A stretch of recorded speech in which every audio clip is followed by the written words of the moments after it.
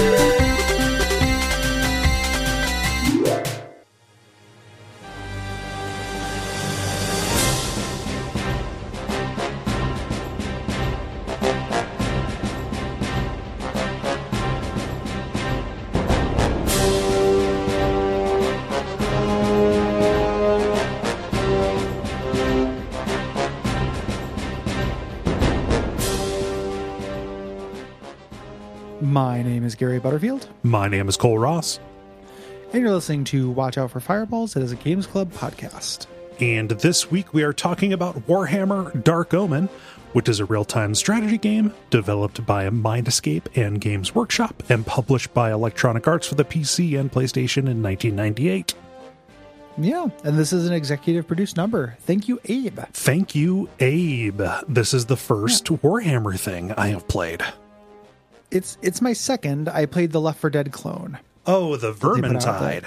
Yeah. So I played the second Vermintide for a little while. It's boring. It's like grindy. You grind up for loot. Yeah. You get drops. Yeah. You know, it's got that nonsense to it, but it's I think that it has the same kind of trash metal aesthetic. Yeah. Is the appeal of Warhammer. I also think Iron Kingdoms, which is mechanically my current favorite tabletop game still for tactics, I think that is a spin-off of sorts. Okay. Yeah, you've talked about Iron Kingdoms before, like as a stand-in for D&D on tactical, obviously it's individual battles instead of gigantic units, right? Yeah. It's D&D parties, but it's got really nice tactics gameplay as opposed to strategy gameplay. Yeah. So that has been my exposure, and this is a weird, as much as neither of us like this, right?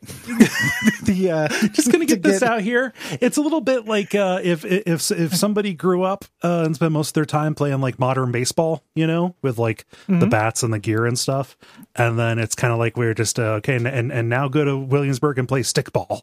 Kind of deal. It's kind of a different game that I'm used to, and boy, the rough edges on this are really rough, and it's hard to go back without having fondness for this exact kind of crunch in its initial iteration. It's not the kind of thing we usually do. Yeah. And it's very, very hard after having done StarCraft 2 really recently, which is the friendliest version of this genre.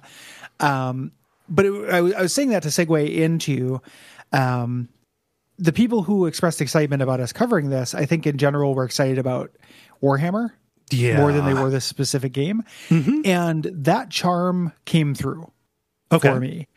Yeah. The idea, they were just oh man, this shit slaps. I was laughing out loud at the going to Sylvania to fight Lord Vampulon, and his Draconauts, the just nonsense. Melding of real life stuff, real life horror, and then this just real charming, janky, homemade lore feeling stuff. That all worked on me. I got to the point where I was just really appreciating the cutscenes in this. It was so dumb. And in terms of skeletons that show up in cinematics, best in class, it does a lot of really good shit with that. I just didn't like the battles very much, even though I can intellectually appreciate them. Yeah, no, it was just not my type of game. This opens with a supercut. It's basically a cum shot compilation, but for skeletons erupting from the earth. Yeah, raise me and then necromance me, bring me back to life. Until I come. It's just kind of and it's it's one of those things, right? Because a lot of fandoms, they get kind of prickly, for, like if you say, hey, like the thing that I like is, is stupid, I'm thinking of, Star Wars, right? There are people who take that very seriously. And I think the people humorless who are dorks. Yeah, humorless dorks. I get the sense that people who like Warhammer for the lore aspect of it are not especially humorless by and large. I hope not. Yeah, because it's real. So it's goofy on the face. It's meant to be goofy. If it's not meant to be goofy, then this is the most Dermot shit that's ever been. But I like to think that it's meant to be a little goofy. Yeah. And in that case, I was like, man, I'm not going to rush out to my local bookstores, the gaming shame corner and start buying all these novels. But I could imagine, I don't know what the pathway for me to get into Warhammer lore is that isn't me engaging in a Warhammer game property. Right. Which right now are batting, pretty low other than Iron Kingdoms. The video games I played based on, I haven't liked that much. But I was I understood the appeal of the world. Yeah. Yeah, there's a tone to it that also, we talked about Blizzard, we talked about StarCraft, and I think that very openly, Warcraft was specifically designed, I think, initially to be a Warhammer licensed game, and when they didn't get it, they just said, well, we'll just kind of do our own thing that's kind of exactly like that. And thus, and then the Warcraft and StarCraft, their goofy tone, I think, also comes from this to a certain extent, right? Yeah. But they also want to make you feel emotions. Yes. And I think that the only thing this thing wants you to feel is fuck yeah, fist pump. Yeah. The other thing, just getting disclaimers out of there, is that I didn't beat this honest. I cheated. Yeah. This game is really hard. I ended up having to cheat to beat it. I don't feel great about that, but we'll talk about, I think there's value in talking about kind of what drove that decision, because this game has a really unique perspective in terms of how to handle an RTS campaign. Yeah. Which I admire, but do not like. Yeah, it is. It is not something. This is one of those things where I can definitely say my decision to to cheat to give my guys more experience to make them more survivable was out of interest for beating it for the show, because before I was doing that, I was restarting battles a lot in order to end it in a better position. Yeah. So we will get into that, but if you want to take away my gamer license, that's what happened. If this had been 1998, I was 18-year-old Gary, and this just came out, I would have just powered through and probably ate it up. Yeah. As 41-year-old Gary, I just, not even for work stuff with the show, I'm very ahead on assignment play. Yeah. It wasn't a time pressure thing. It was just how much fun I was having. Yeah. So, and this is also an infamously hard game, even among fans. That's the thing that you see about this is it's really unforgiving. Yeah, it's a really fucking tough game. It's a direct sequel to another game. There's a game before this called Shadow of the Horned Rat. And that game, they have a continuity of character here. Commander Morgan Bernhardt, yes, who is incredible. There's a weird thing where every character gets kind of one note for all their deliveries. Mm-hmm. So there's this living embodiment of snide derision that somehow is a master and commander. I love Commander Bernhardt. Yeah. I love his voice performance. It's so dorky. I love his design, his sullen guy who works at a GameStop design. Mm-hmm. He's just he does not look like it. He's got the real silly goatee and the scowl, and it's good stuff. Hairline's just a little too straight. Yeah. Bernhardt is great. The entire coterie. His commander cuts his own hair. I save money that way and put it into my coffers. The Grudgebringers won for nothing because of my haircuts. I cut the hair of all the Grudgebringers. Come to me and I will give you the Bernhardt cut. Oh man. But yeah, it's him. He got a magic sword in the previous game called the Grudgebringer, and his whole crew is called the Grudgebringers. You're called into service by Emperor Franz to stop this uprising of the undead in the south. There's unrest at the borders. Yes. The game is several battles. There are cutscenes in between, and then breaks where you manage your army. Mm-hmm. Kind of do army management. The meat of the game is battles. These are done overhead on a 3D map. The player, what you do is you command units, so not individual soldiers, but groups of soldiers. Mm-hmm. which you have a deployment phase, and you can place those within like kind of a bounding box, similar to like in pool, how when you scratch, you get a zone you can place the cue ball. You have a small zone you can place your dudes in. Yeah. And something that really stuck out to me, even when I sat down to play the tutorial of this, I'm more familiar with Warcraft, did a little bit of not Age of Empires, but Age of Mythology. I know Command and Conquer is similar. Those are a little bit more actiony as far as like real-time strategy games go. This is much slower paced than that. We have battles taking place on kind of a grander scale. Things are not necessarily as, responsive because you are moving whole regiments around, right? Yes. Yeah, it does. And it changes the tactics you use, which we'll talk about. Yeah. Which is something I like about the game if it wasn't so punishing. Yeah. Like there are classic tactics that you have to use in this. This requires more tactical thinking early on. Yeah. Death ball is not an option in this. This is a much more traditional strategy kind of thing. Yeah. Eventually you get wizards who act like hero units, and that changes that a little bit. Yes. But yeah. And you kind of get a little taste of that at the beginning with the Grudgebringer sword. Mm-hmm. But that ends up being just crazy powerful. Yeah. And absolutely, and that's a double-edged sword as well, which we'll talk about. Like if your wizard dies, you just restart because, you're just fucked. Yeah. These individual kind of squadrons are made up of individual soldiers. They move, attack, charge. They can fire at range depending on what they're at or what kind of unit they are. When two groups clash, the battle plays out between them, and individual soldiers are modeled. Yes. Right. So you have a unit, and it's like made up of 10 little dudes. Mm-hmm. You can lose 3 of them. Yeah. Of that unit. It's down to the individual soldier level. Mm-hmm. Yeah. So like the body count on the unit itself acts as a proxy for the health of the unit as it stands. Yes.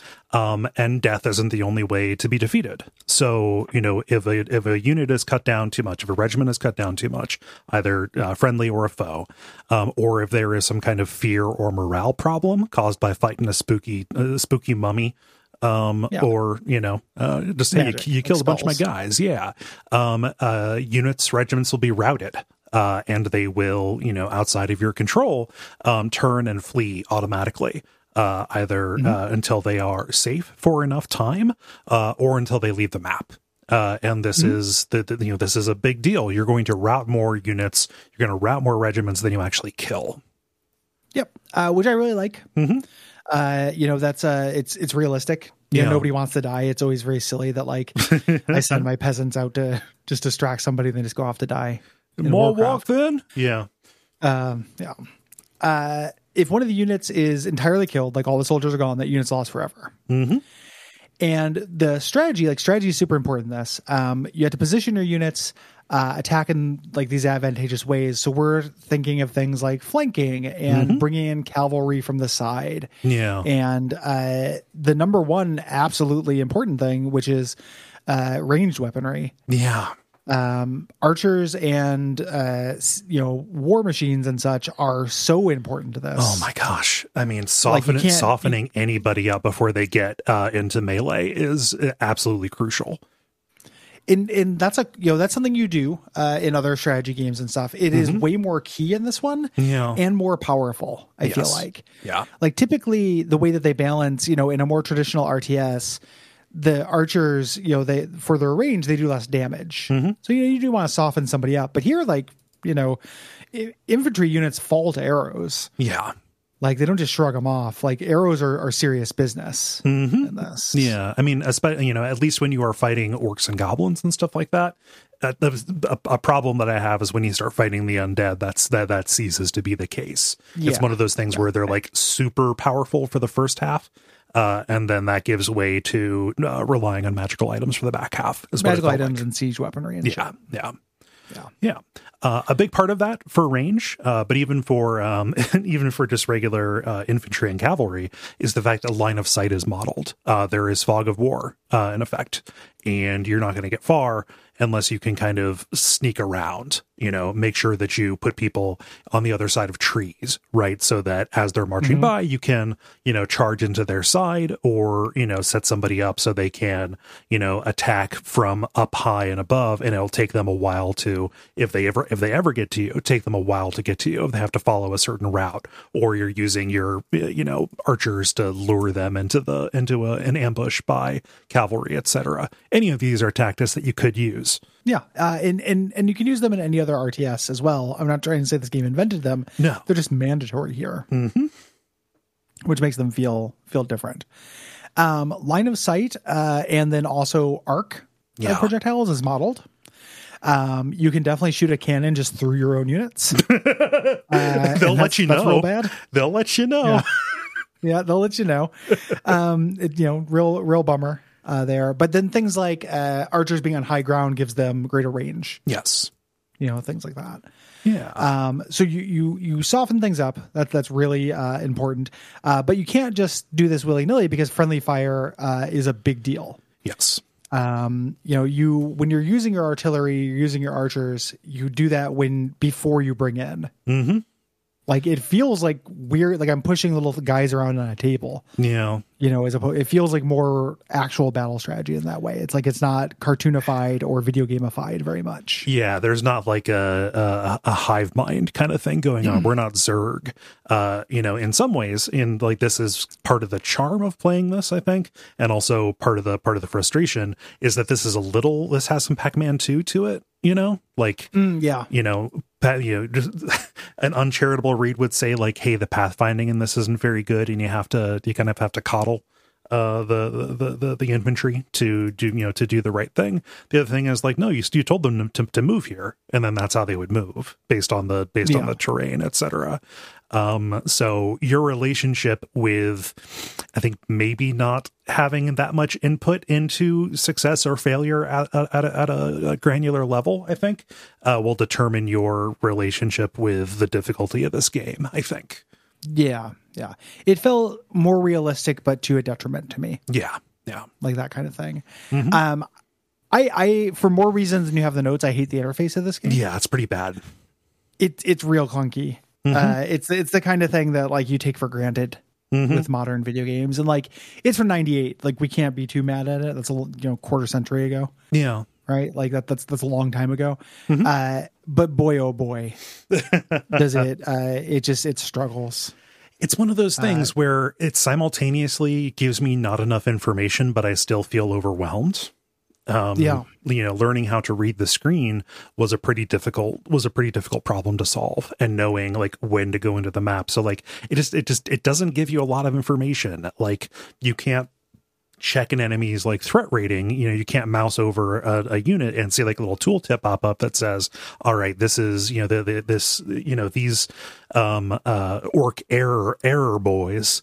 There are 12 of them, and they're a threat level 2 skulls, right? Okay, well, I want to make sure I send my threat level 3 skull guys at them, and they're at full health, but I'm, like, at, less than so much health, or, like, I want to make sure that I, disengage before I hit this, this number of people alive. It just it didn't surface the stuff that I needed to act on operationally.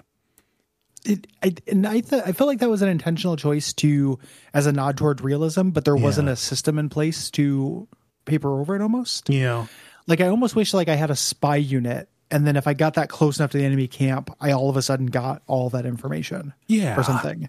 Like, you could systematize it if you want to make that as part of the terrors of war, is that you don't know what you're getting into. Yeah. And all of this stuff is load bearing decisions that are on the big decisions, which we're dancing around, which we'll get to in a moment. But, like, the hook of this game is the thing that all of this stuff makes it so difficult. Yeah. It's a fantasy setting. So we have magic.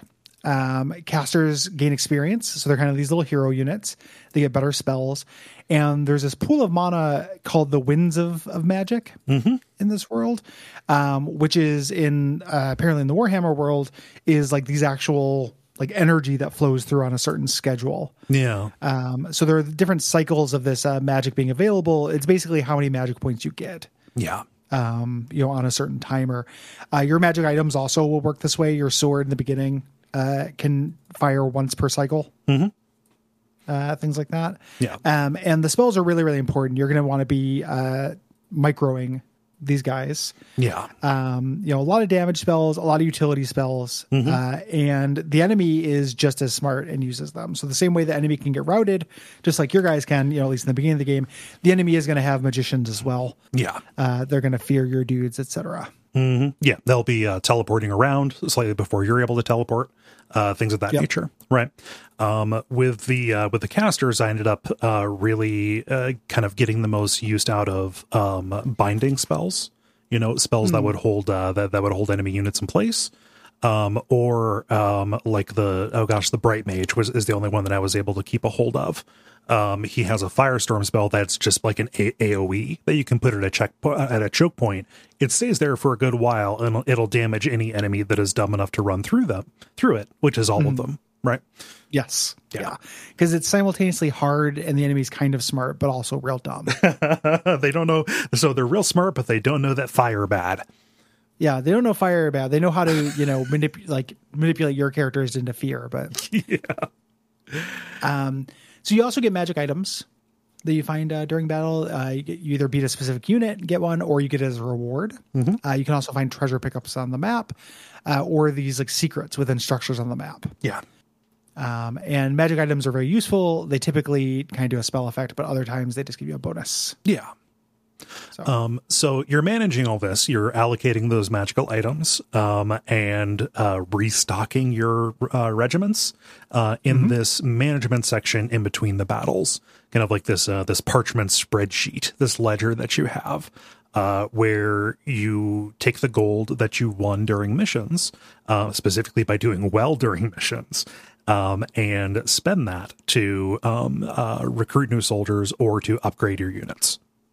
Yes. When you upgrade them, they're more durable, but they're expensive to replace because that's money. You get the magical items. And this is where the hook of the game is, where this is a consistent RTS. You are playing the whole campaign.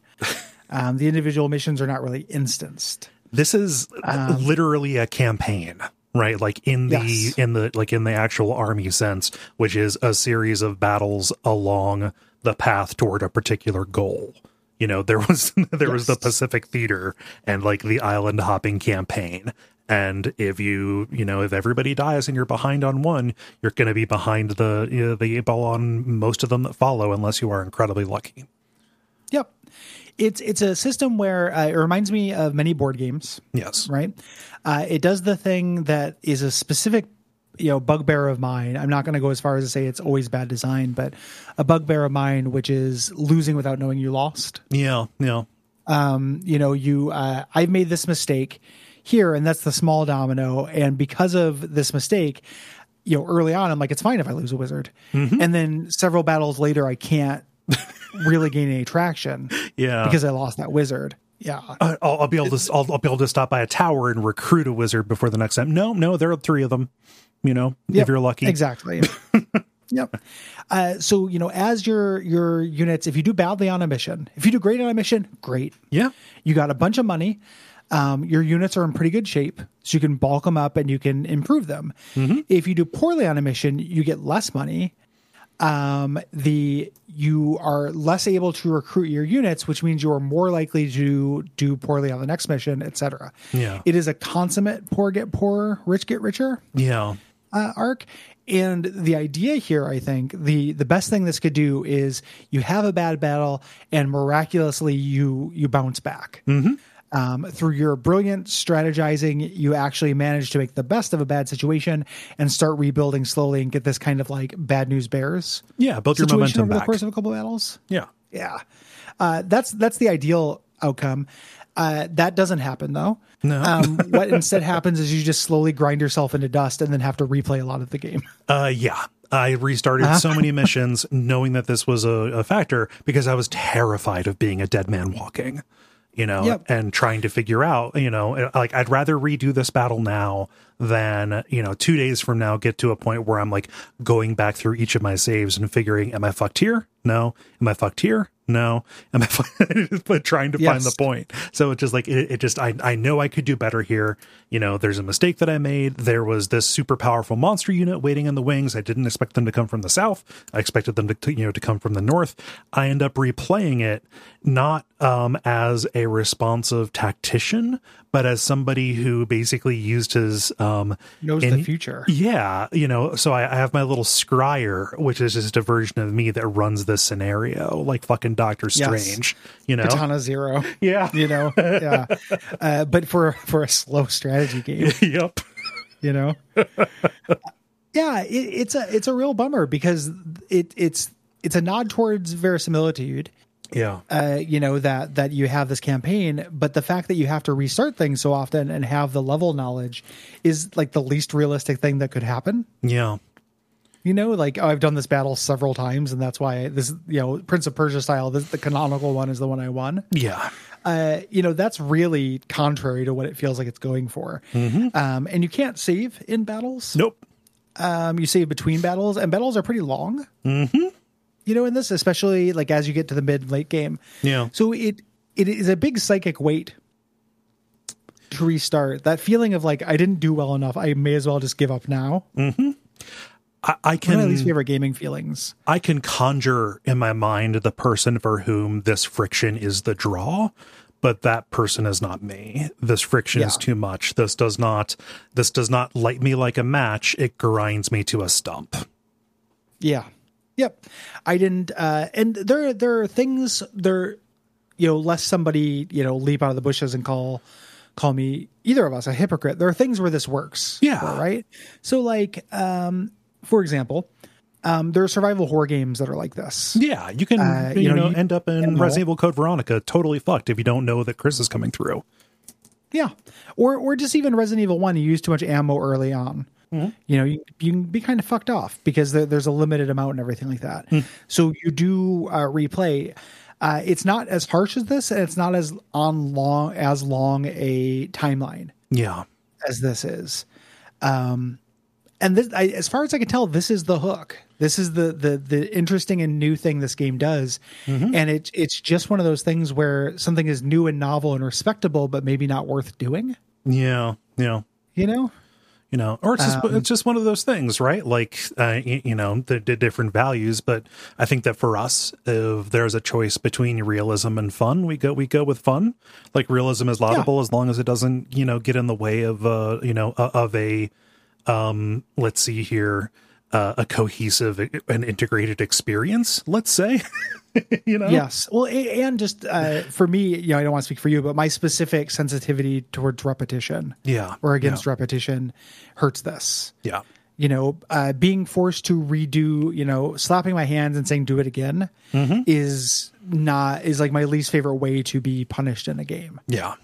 There are a lot of I think it's a failure of imagination that so often ends up being the case. And I feel like there are a lot of different ways you can do that. Yeah. I'm a much bigger fan of failing forward than fuck you, do it again. Yeah. And this, you fail forward until you just can't fail anymore. And you fail forward until you're more likely to fail forward until you're more likely to fail forward. Yeah. Big bummer. This corresponds with, I don't want like a grinding thing in this where I can do side missions, but it would make it easier, right? Like you would get through that mission, you'd be like, okay, I'm going to go kill bandits for a little bit and get some money to restore my people. Yeah. You can't. No. There are limited numbers of missions. So therefore there's a limited amount of gold. Therefore there's a limited number of people you can hire. You have to get to the end game with enough. Yes. Yeah. All that stuff. Which is weird because you're mercenaries. Right. It would make sense that you would be taking on these jobs. Now, this, I understand, is one of the things that makes Shadow of the Horned Rat really worth playing. Like, that's something very cool, is that it does take a bit more of a freeform approach, and you're able to do side stuff and pursue the critical path in a nonlinear way and setting yourself up. The structure of this game is very strange. It is like linear, but you can choose to say yes or no, which guides you on very slightly different paths towards the same outcomes. Yeah, and it's always the same trade-off. So like as you're going between missions, it's like a dwarf who's like, hey, do you want to help the dwarves?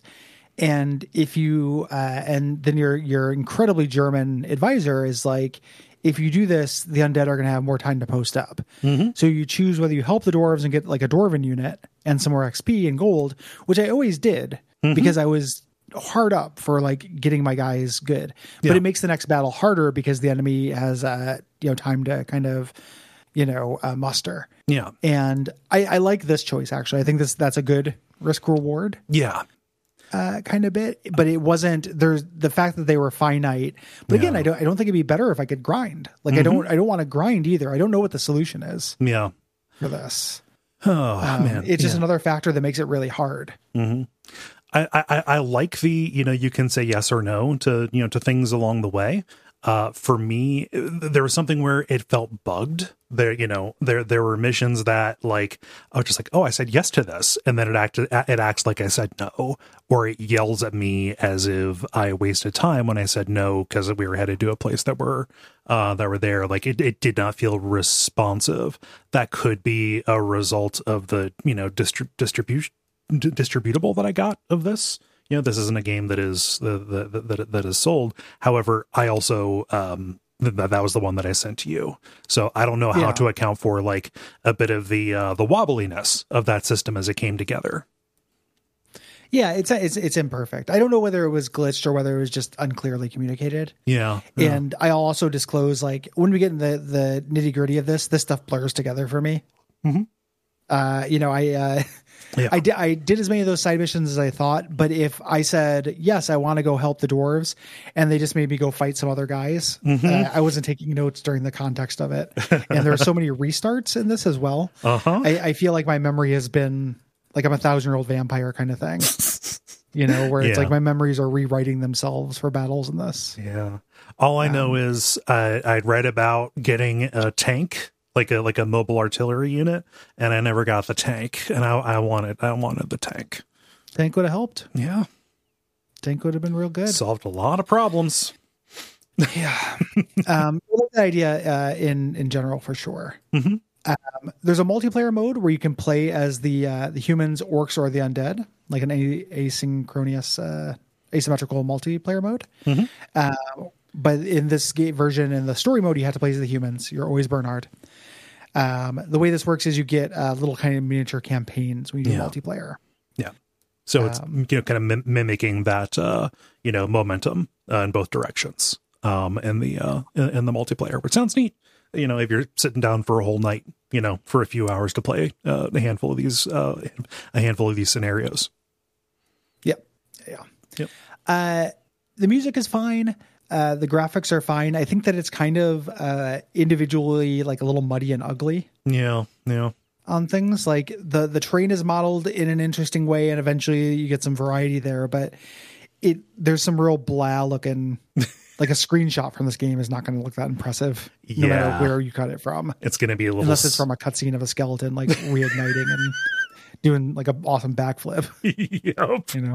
I want to pay special attention to the to the portraits that they do. The polygonal animated lip synced kind of dudes, especially during battle, where like you're firing on me.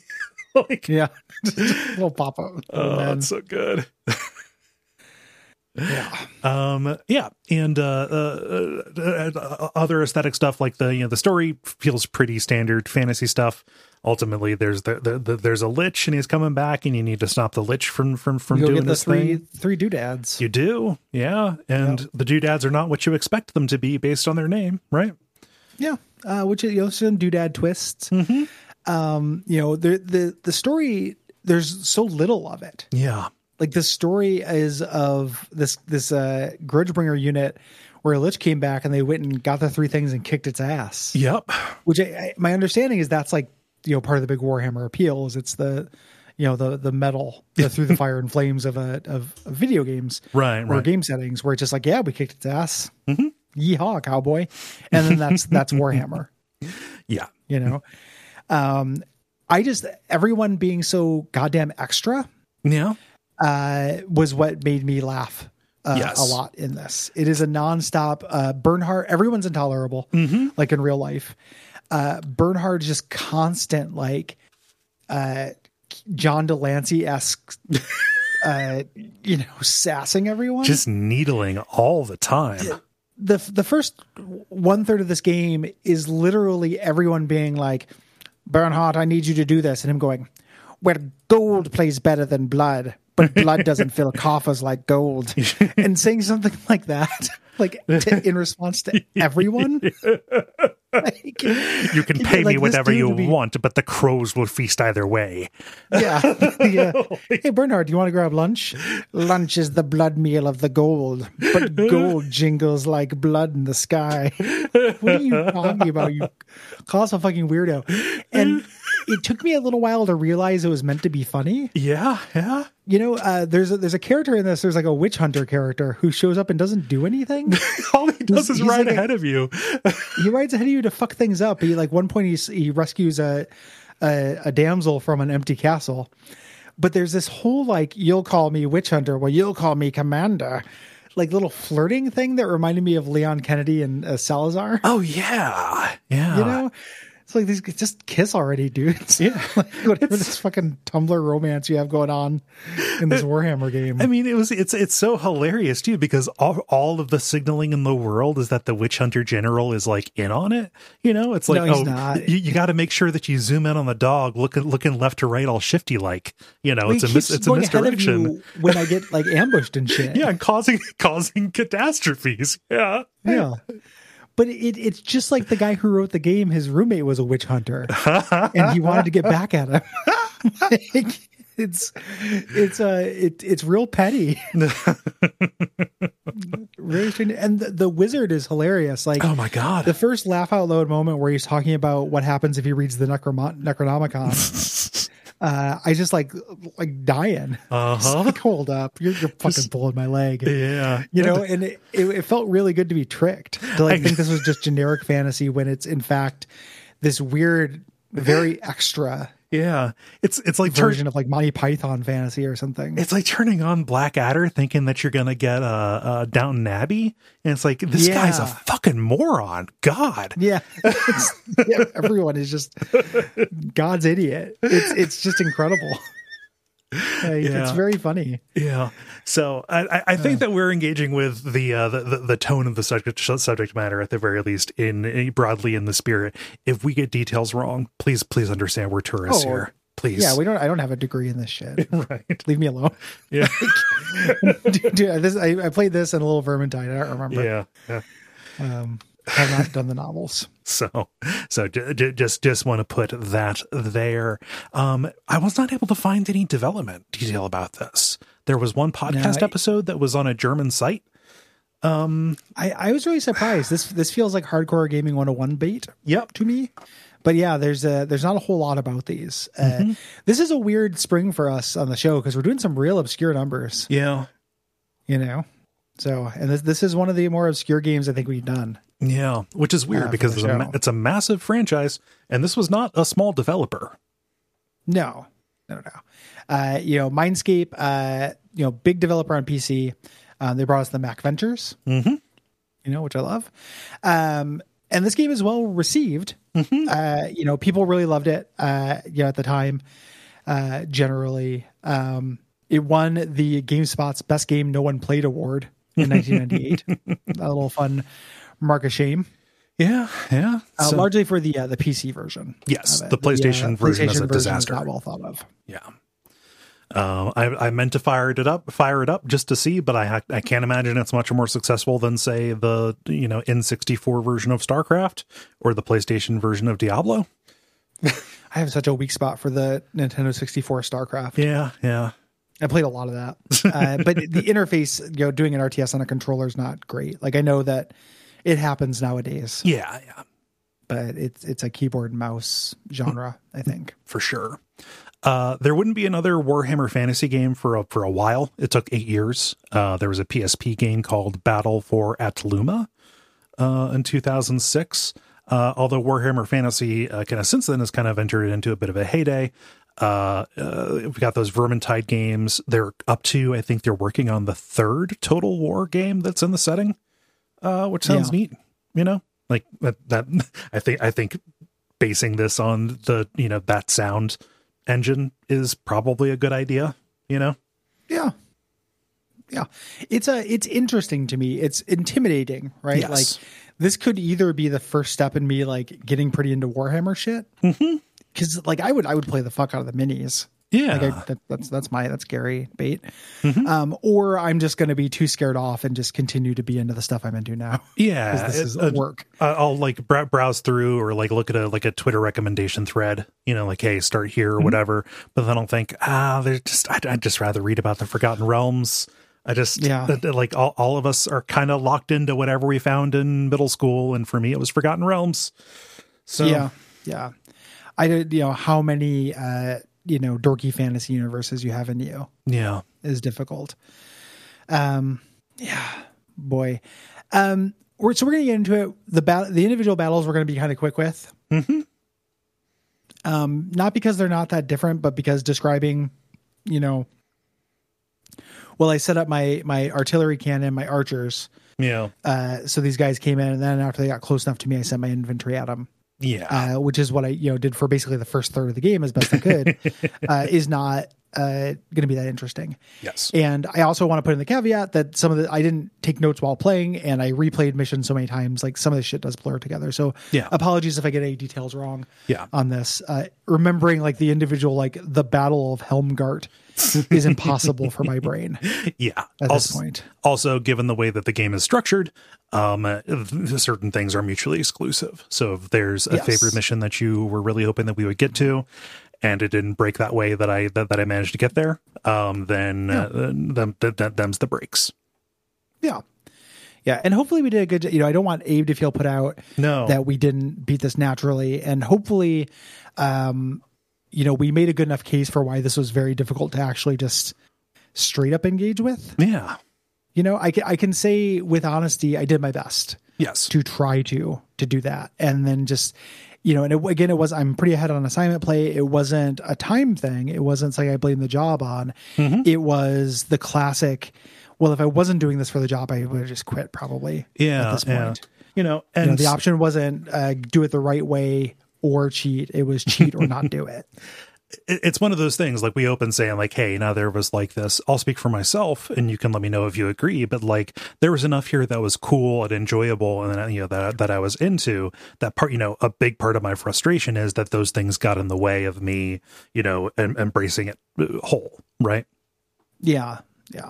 I just kept finding myself, the ratio, you spend so much more time in battles and restarting battles. So the ratio between like the funny dialogue and badass skeleton content to restarting a battle because I didn't know which way, the mummies were coming from was not good enough. For me. And it's just, in 1998, 18-year-old Gary would have had unlimited patience for that. 41-year-old Gary will die someday. Yeah. So let's get into it. Let's get into it. Yeah.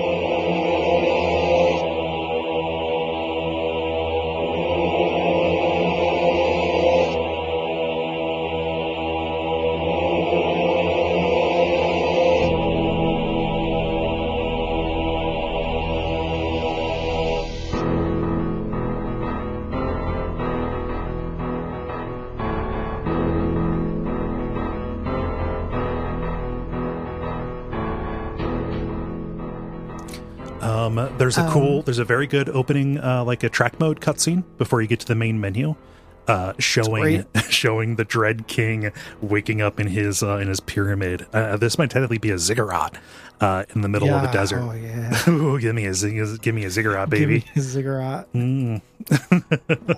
But he wakes up and this huge wave of energy causes the dead to erupt from the earth. Can you imagine? Oof. Like, don't talk to me until I've released a huge wave of energy. Releases the dead from the earth. So we see the sarcophagus he's in as Lich breaks through it. He's got this green energy coming out of him. Incredible. Some best in class skeleton content going on in this game. Yeah. And then we get our little cutscene with Commander Bernhardt, our guy who cuts his own hair, and the Grudgebringers whom's hair he cuts. Yeah. They don't know what's happening in the south. Yeah. And we get our first choice here. There's a trading post that these orcs are coming to attack green skins, or if we stay the course and follow orders and go to Castle Altdorf. I help the trading post because they're defenseless, and I was role playing my Commander Bernhard as a good guy before I got all the cutscenes of him talking about good doesn't spend like gold, but blood does in the sand. Yeah. So I didn't really know what kind of guy he was. No, I did this because it's like, well, I don't know. I better learn how to add before it asks me to subtract. So Yep. Yeah. So I was like, I might as well do my job here, and we'll protect the trading post. And I robbed them. Of course, there was a big old chest of gold in the middle of the town that I sent a guy over to grab. It was there on the map. I wasn't gonna, gold bleeds better than blood. I'm not gonna leave it alone in the middle of nowhere. It'd be rude. Yeah. If you didn't take it, then one of the greenskins would take it. God, I hate that they use that word.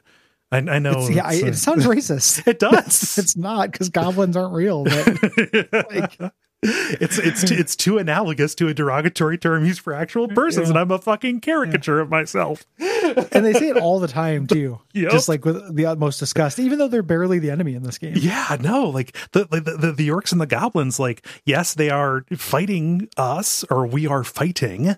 But they're being displaced. They're being pushed into our lands. It's weird. Yeah, by undeads. Yeah. So the trading post battle is the closest thing we have to our green hill zone here. Basically, this U-shaped kind of road here. We got goblin units at the start. Extra units arrive as backup partway through. So these battles are dynamic. Sometimes enemies will be added. Yeah. Or you'll stumble across them, kind of waiting here. I like this as a first map, because imagining myself coming from Shadow of the Horned Rat or whatever it is, into this and seeing that the terrain is modeled in 3D, like right away, and kind of seeing that, because like, yes, this is a huge U-shaped road, but the end that the enemies start on is at a higher elevation.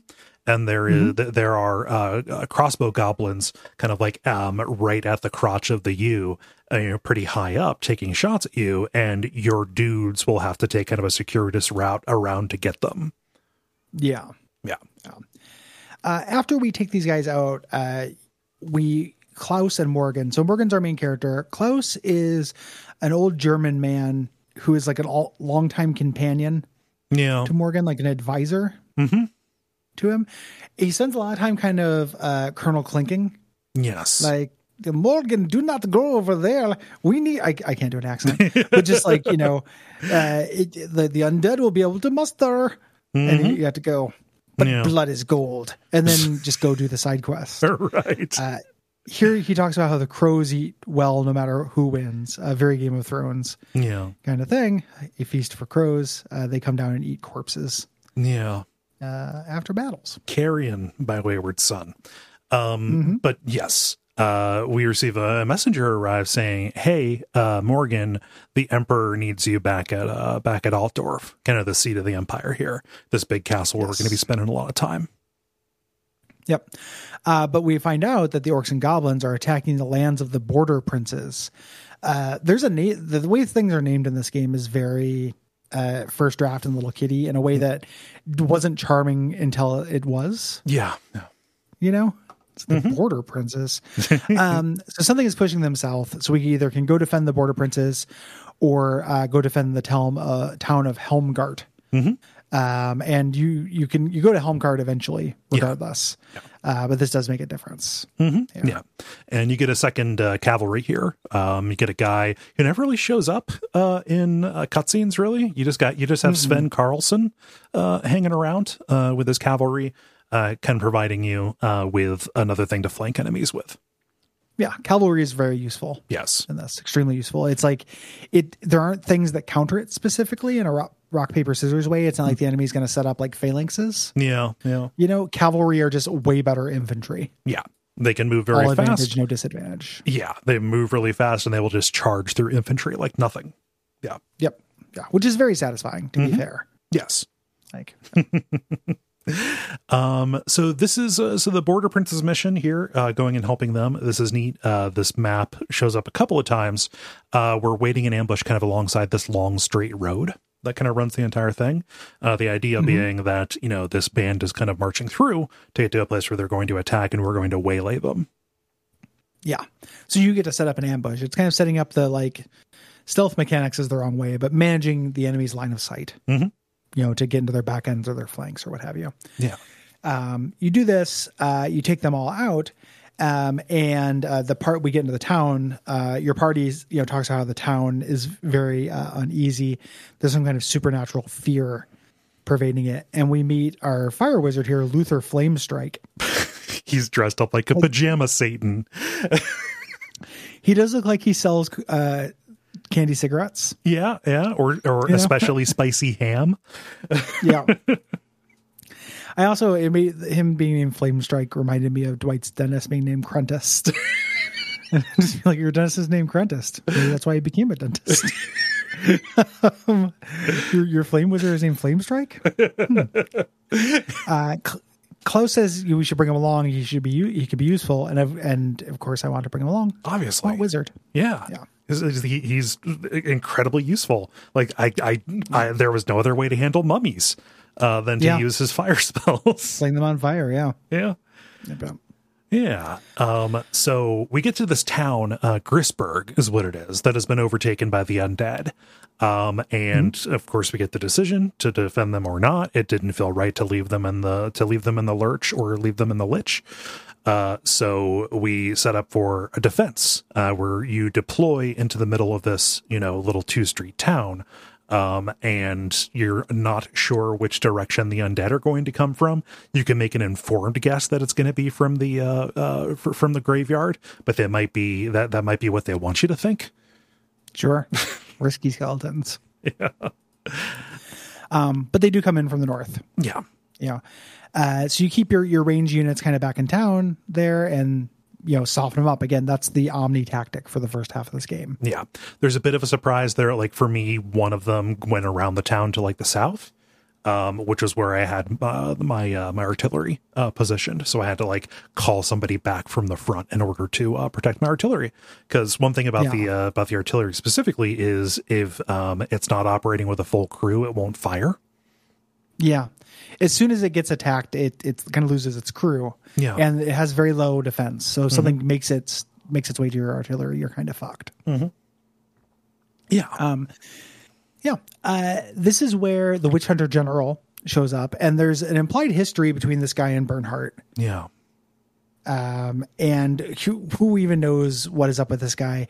Everyone hates him. Yeah. And he's supposed to be like a McCarthyite, like he's a witch hunter. Yeah. I was just like, who employs you? Like the Emperor is also really dismissive of your skills. Like, did you just self-appoint? There has to be a church in the Warhammer world that we're just not interfacing with in this. Yeah.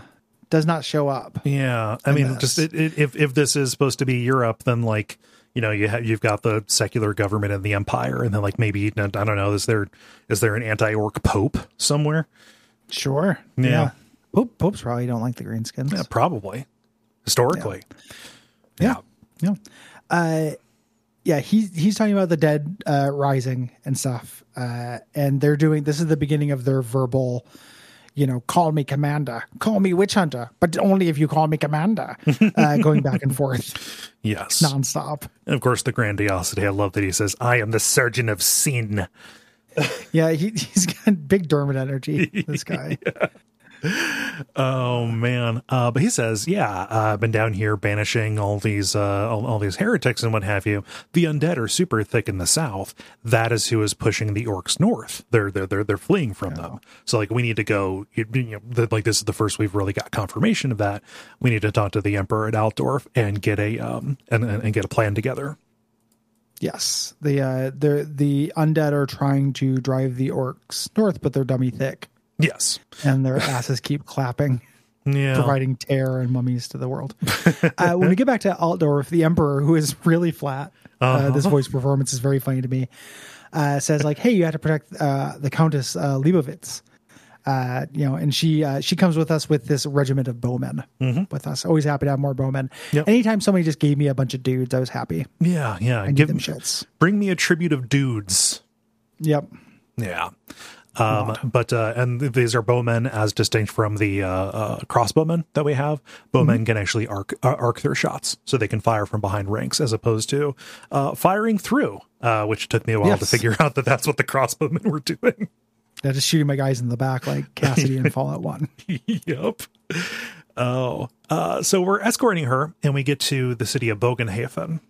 We get there, the mayor approaches us. I love the like universal mayor model that they have with his extravagant facial hair. Burger, like this like Bavarian Duke that shows up. And they're all played for like comedy cowardice. Yeah. Like these guys. Just immediate turncoats.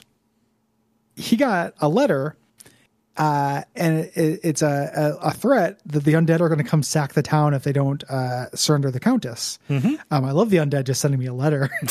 Like, I mean, they do it in Plants vs. Zombies. Yeah, I guess that's true. Yeah. We have to go to Helmgart though, and we tell him, hey, protect the Countess with your life or we'll come back and kill you, because we are very involved with the Countess instantly. Yes.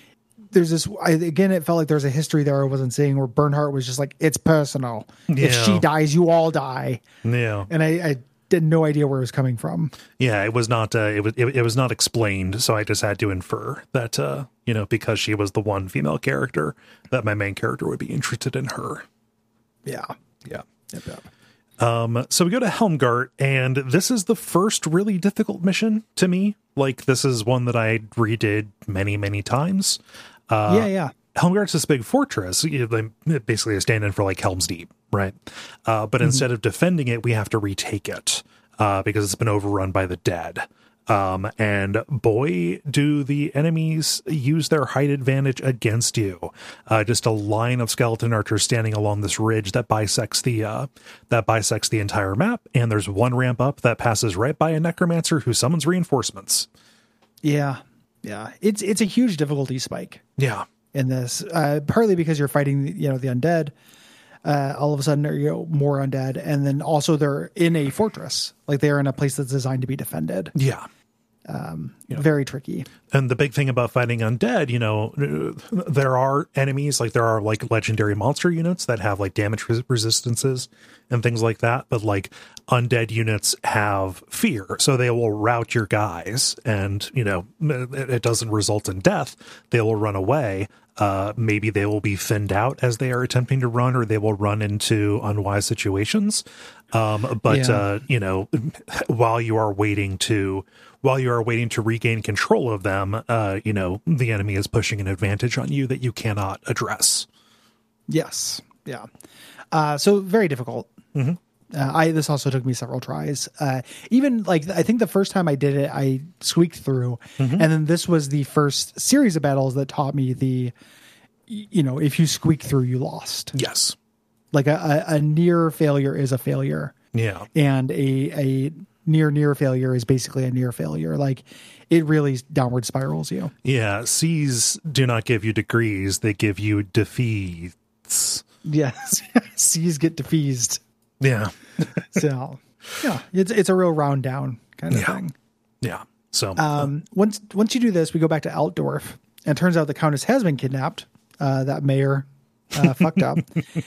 And the Emperor figures out who the captor was. The last of the vampire counts, Castaigne of Castle Drakenhof. And him in Castle Drakenhof, very, very good to me. And the fact that it is literally just what, like a Lisa Harkness kind of thing. It's exactly that. And it's in Sylvania. Is the other thing. Not Transylvania, just Sylvania. Yep. It reminded me of Callahan's Crosstime Saloon or something. A little bit. Yeah. We went to the, the Franken-Knots from Castle, Steinengolm are sending creatures from the Black Lagoonulon. It's just very, very fucking first draft kid silly in a way that was pretty funny. My version of this is kind of coming up was the EverQuest lore. Sure. There was a spooky, one of the major dungeons you would go to kind of early on, was like a big spooky haunted house that was called the Estate of Unrest. which is yeah. Come on, dudes. Yeah. Unrest estate. It reminds me, I had a stepsister growing up, and her cousin used to hang out. And one time I ran to them. She was a couple years younger than me, and she's like, "We're starting a gang." And I was like, "What's your gang called?" And she said, "The Army." Yay! Oh, it was just like, and it was the same kind of naming convention. I was like, "Oh, cool! I love that. That's so good." Yeah. We're the Army. Badass.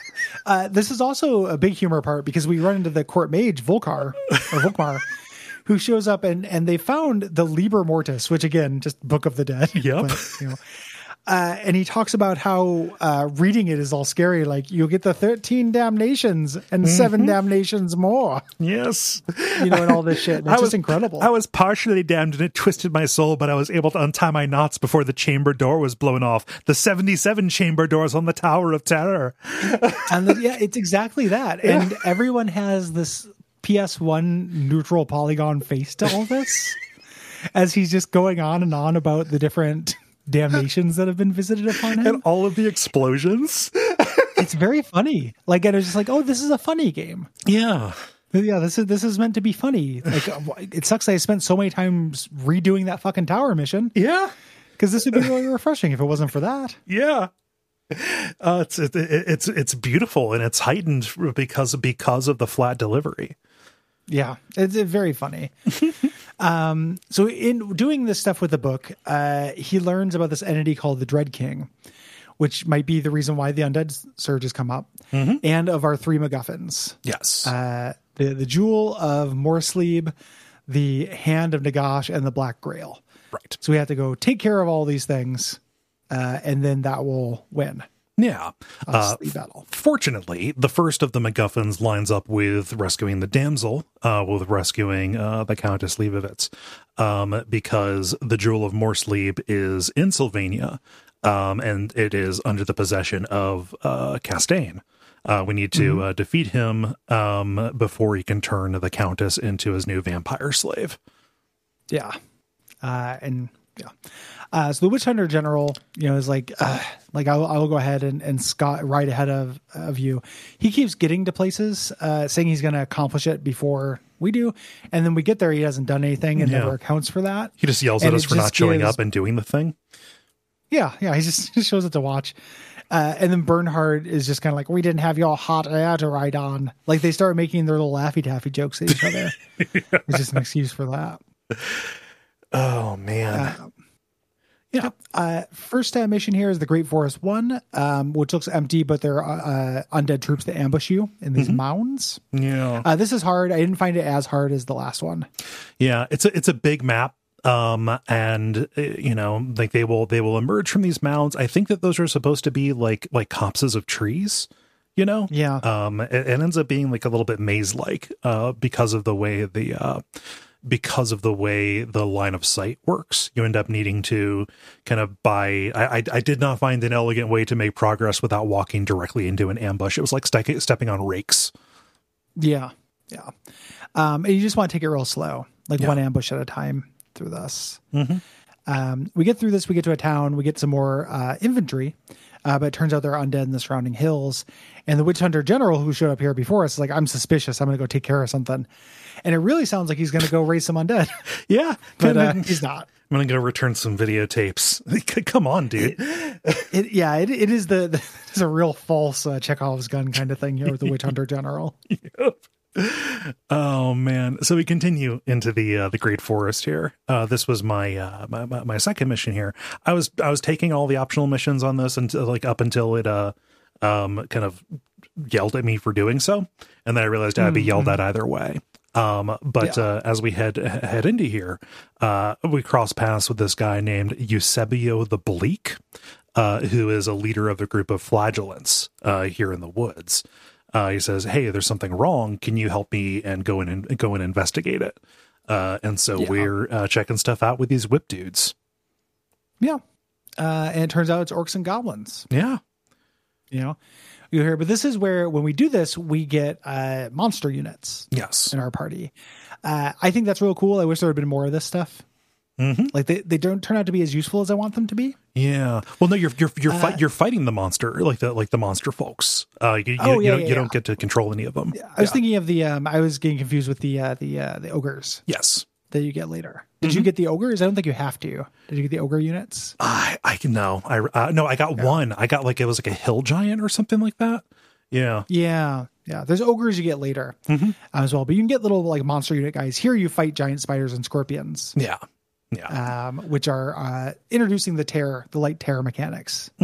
Yeah, for characters. And you've also got a shaman who pops around. I think this is one of the first times I had to deal with a teleporting caster, and I don't think my flame mage had teleportation yet. Yeah, they get teleportation before you do. Yeah. The Great Forest Battle 3, more orcs and goblins as we're up on this road by a river. And they're trying to split up our group. Yes. Here. Yeah. There's goblins who charge from like your side of the river and will attempt to like pincer you in. But there's an awful lot of cover from the town in the way. So they can't really get up behind you as you're making your push up around the bend. Yeah. And we reach a place called the Blighted Towers. Klaus will tell us, hey, there are Imperial forces nearby, ready to sack these Blighted Towers. We can go and help them out, and we may be able to finagle ourselves some cannons and mortars. And so this is a cutscene that we get here, where we get the undead working in a mine, and one of them hits a seam of green light and gas or whatever. The Dread King is here, but he goes away, and we're here to deal with his forces, including a rock lobber. Yeah, an orc that throws rocks. When the enemy has these artillery things, it's really fucks you up. Those are incredibly powerful. They're on a ridge above you. They have archers as well, and a teleporting magician. Very difficult. It's just, man, like. I couldn't find an elegant way that was not just doing like a Fabian strategy, just like, well, okay, so they're going to fire, bows and arrows at us. Well, we're going to charge into the maw of death and choke them. Yeah. choke them with our dead. Yeah. So in some of these situations, it was really hard to find a clean way to make those approaches. Because how grudge bringers do. They had short leashes. I was not able to get them to engage and pull them into an ambush like I wanted to. Yeah. After the mission, the witch hunter criticizes you, says you shouldn't be fighting orcs while they're undead. I'm going to take one of your pieces of artillery, and you get to choose which one you keep. Here, I don't know what he's going to do with it. He doesn't have an army or anything. No, he's just going to ride on this cannon. He just wants a personal cannon.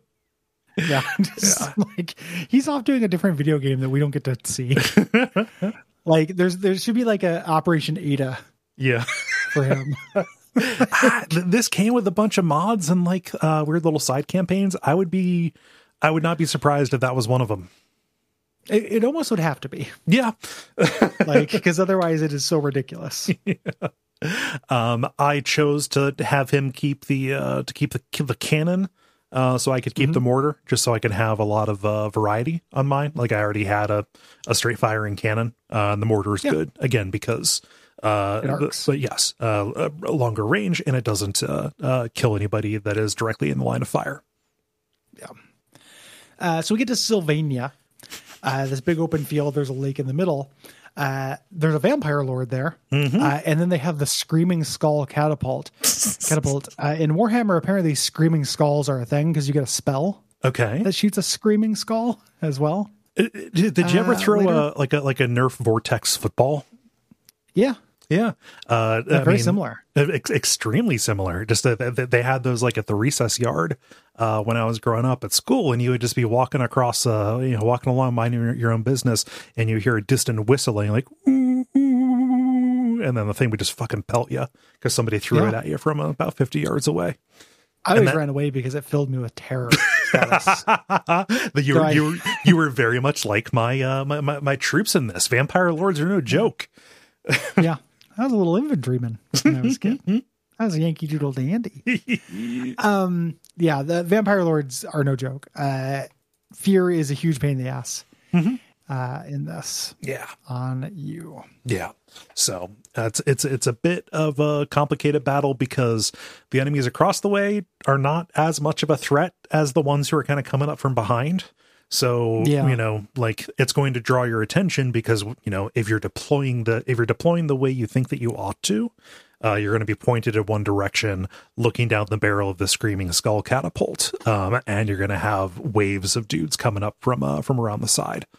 So this is one of those ones where definitely, I had to do my Katana Zero, time drug in order to, get this one to fire right. Yeah, really, really illustrative of a weakness in the game. Like you're making strategic decisions if you have information to make them. Mm-hmm. There's nothing there weren't hints that things were going to come out of the other side of the map. Yeah, and come up behind us. So, given the information you had, of course you're going to deploy based on the enemy, the vampire lord. Mm-hmm. It's not good design to gotcha that way. Yeah, I feel like. Yeah. If I was equipped with the responsiveness or, the information to kind of see when something like this was coming up, I could feel like a tactical, master who could kind of reconfigure things on the fly to account for things. That would be an amazing feeling. I didn't feel like I had the infrastructure necessary to make that happen. No. And part of it is just also probably like weakness. Probably just there are people probably who can do that. Mm-hmm. And I'm just not them. Yeah. I'm a different person. I did different things. Yeah. So we arrive at Castle Drakenhof, and the witch hunter meets us. Did it go this way for you where he says, "Hey, the castle is empty"? Yes. he rescued her from an empty castle. Yeah. It's real strange. Again, it's super suspicious, but to no end. It's like, he turned her into a vampire. Yeah. Or he's a vampire, or somebody's got to be a fucking goddamn vampire at this point. Because otherwise, why is there all this foreshadowing? Is there a secret vampire here? Yeah. And the answer is no. Nope. Yeah. How did they do that? Why did they do that? So you didn't get the jewel MacGuffin at all? No, yeah, he said that the castle was empty. Mm-hmm. We have to, and he presents the MacGuffin, or presents her to us rather. And then it says like, we will send our units into the tunnels beneath the castle to try and catch the vampire lord as it flees. Like, okay, so we're going to set up and I'm going to deploy, and it's going to be a kind of a close up mission in these, like in the Underdark or whatever, right? And then it just immediately goes to, I can't believe we messed that up. The jewel is beyond our grasp. Yeah, it's very weird. Yeah. Super, super weird. Instead, we just go back to Altdorf and say, so Dread King got that jewel, and you still got a vampire lord out here. I got a magical item that will explode if one of my guys dies while it's equipped. Yeah, got the heart of woe. I don't know what it's about. Yeah, it's still like you still win in the grand scheme of things. We still did the 1/3 of the deal. Yeah. For some reason, but it's very confusing. It was telling you just like for all the world, the signal was you fucked up and you missed one of the three things. And it really, really felt like it was my fault because I was making decisions along the way, getting myself involved in things. Very plausibly, it could have been the case if I said no to a bunch of that, I would have gotten here in time before they ran off. Right. They both work though. Yeah. Like I've looked a little bit on like looked at the walkthrough and stuff of this as well to figure it out. And that's not the case. So I don't know what we're missing here, but something. Yeah. It was confusing for me too. You're not alone. Yes. It was confusing communication. We go back to Altdorf and Matthias, the witch hunter guy, says, "Hey, this gem that we're after, that we were going for, it was some kind of warp stone." And then we get Volkner or whatever he is, the court mage. He consulted the cursed book again, fighting a beast made entirely of fingers. Yes, very good. I like the do I need to read a Warhammer bestiary? Yeah, there's beasts made of fingers apparently, and screaming skulls. Yeah. Yeah. So we learned that stone will enhance the malignant aura of the Dread King. And the Emperor says, okay, well, go after the hand of Nagash next. Mm-hmm. That's why pencils have erasers. You're fine. Yep. It's in Kislev, and the witch hunter says he has to accompany you because the heretics who live there could corrupt you. There's a weird part of it is like the strumpets or something that will corrupt you. Something like succubuses. Yeah, maybe. Like there's a weird, the witch hunter is also a prude in this. And there's the implication that Bernhard is a legendary porn hound. And Poonhound. There we go. And he will just, immediately eat out Succubus 1. Yeah. As soon as she shows up. Yeah. But it's also just kind of played off like soldiers be whoring. Yeah. So it's hard to tell, This is low fantasy, so I would totally believe them saying like, oh yeah, we're an army. We're totally going to hit up the brothels, dude. But, yeah. That's what they're for. And that's what we're for. Yeah. But regardless, it is played for comedy. On the way, the emperor also says like, go through this town on the way and help them out. Yes. Going through this, first we're on our way to Talabheim. I get stopped by this ogre named Urblad Rotgut, who says, "Hey, you're headed towards a flooded road. You might want to go around." This was the first time, again, because the game just told me you screwed around and you showed up too late. I said no, also because, why would an ogre try and steer me right? So I said no. I didn't take his advice. I went with them. Okay. And you get ogres. Okay. I don't remember very much about the battle that you go with them, but it's the main thing I remember about this is the cutscene of him going, "War name's Urblad Rotgut," and then your guy going, "That's your problem." Like saying it, the little, real silly little dunk in that voice. "That's your problem." Like super pissed. He's like, "Nice name." Did they run out of other ones when you went to pick them? Yeah, the jerk store. They ran out of you. But you go with them, you get ogres, which are good. Yeah. They're what you expect. Mm-hmm. And I wanted more monster units. Yeah, but I was happy to have ogres. Urblad. Yeah, Urblad and his folks. But yeah, I thought it was an ambush, so I skipped him over. You get to Talabheim, and I'm given a choice, like, hey, you can take some coin or a new cannon. I figured that the cannon would be more worthwhile, because I had been redoing stuff. I was kind of okay on coin at this point. Mm-hmm. Yeah. I think this might be actually the difference between these things, and I could be misremembering, so nobody jump down my throat. But I don't remember getting this specific choice. Getting this choice, what you give up for going the ogre route. Oh, maybe. Yeah. So maybe you got ogres and I got a new cannon or a choice for more gold. That's interesting.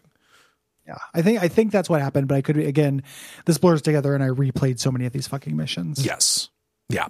But we have to defend Talabheim. It's very much like, I think it was like the second mission toward the beginning there, when you were fighting off the undead. You're in this town and you've got to take them out as they're coming in, but the houses provide plenty of line of sight cover. So like you could have your infantry like on one side of them sighting for the mortar to hit, extending their line of sight.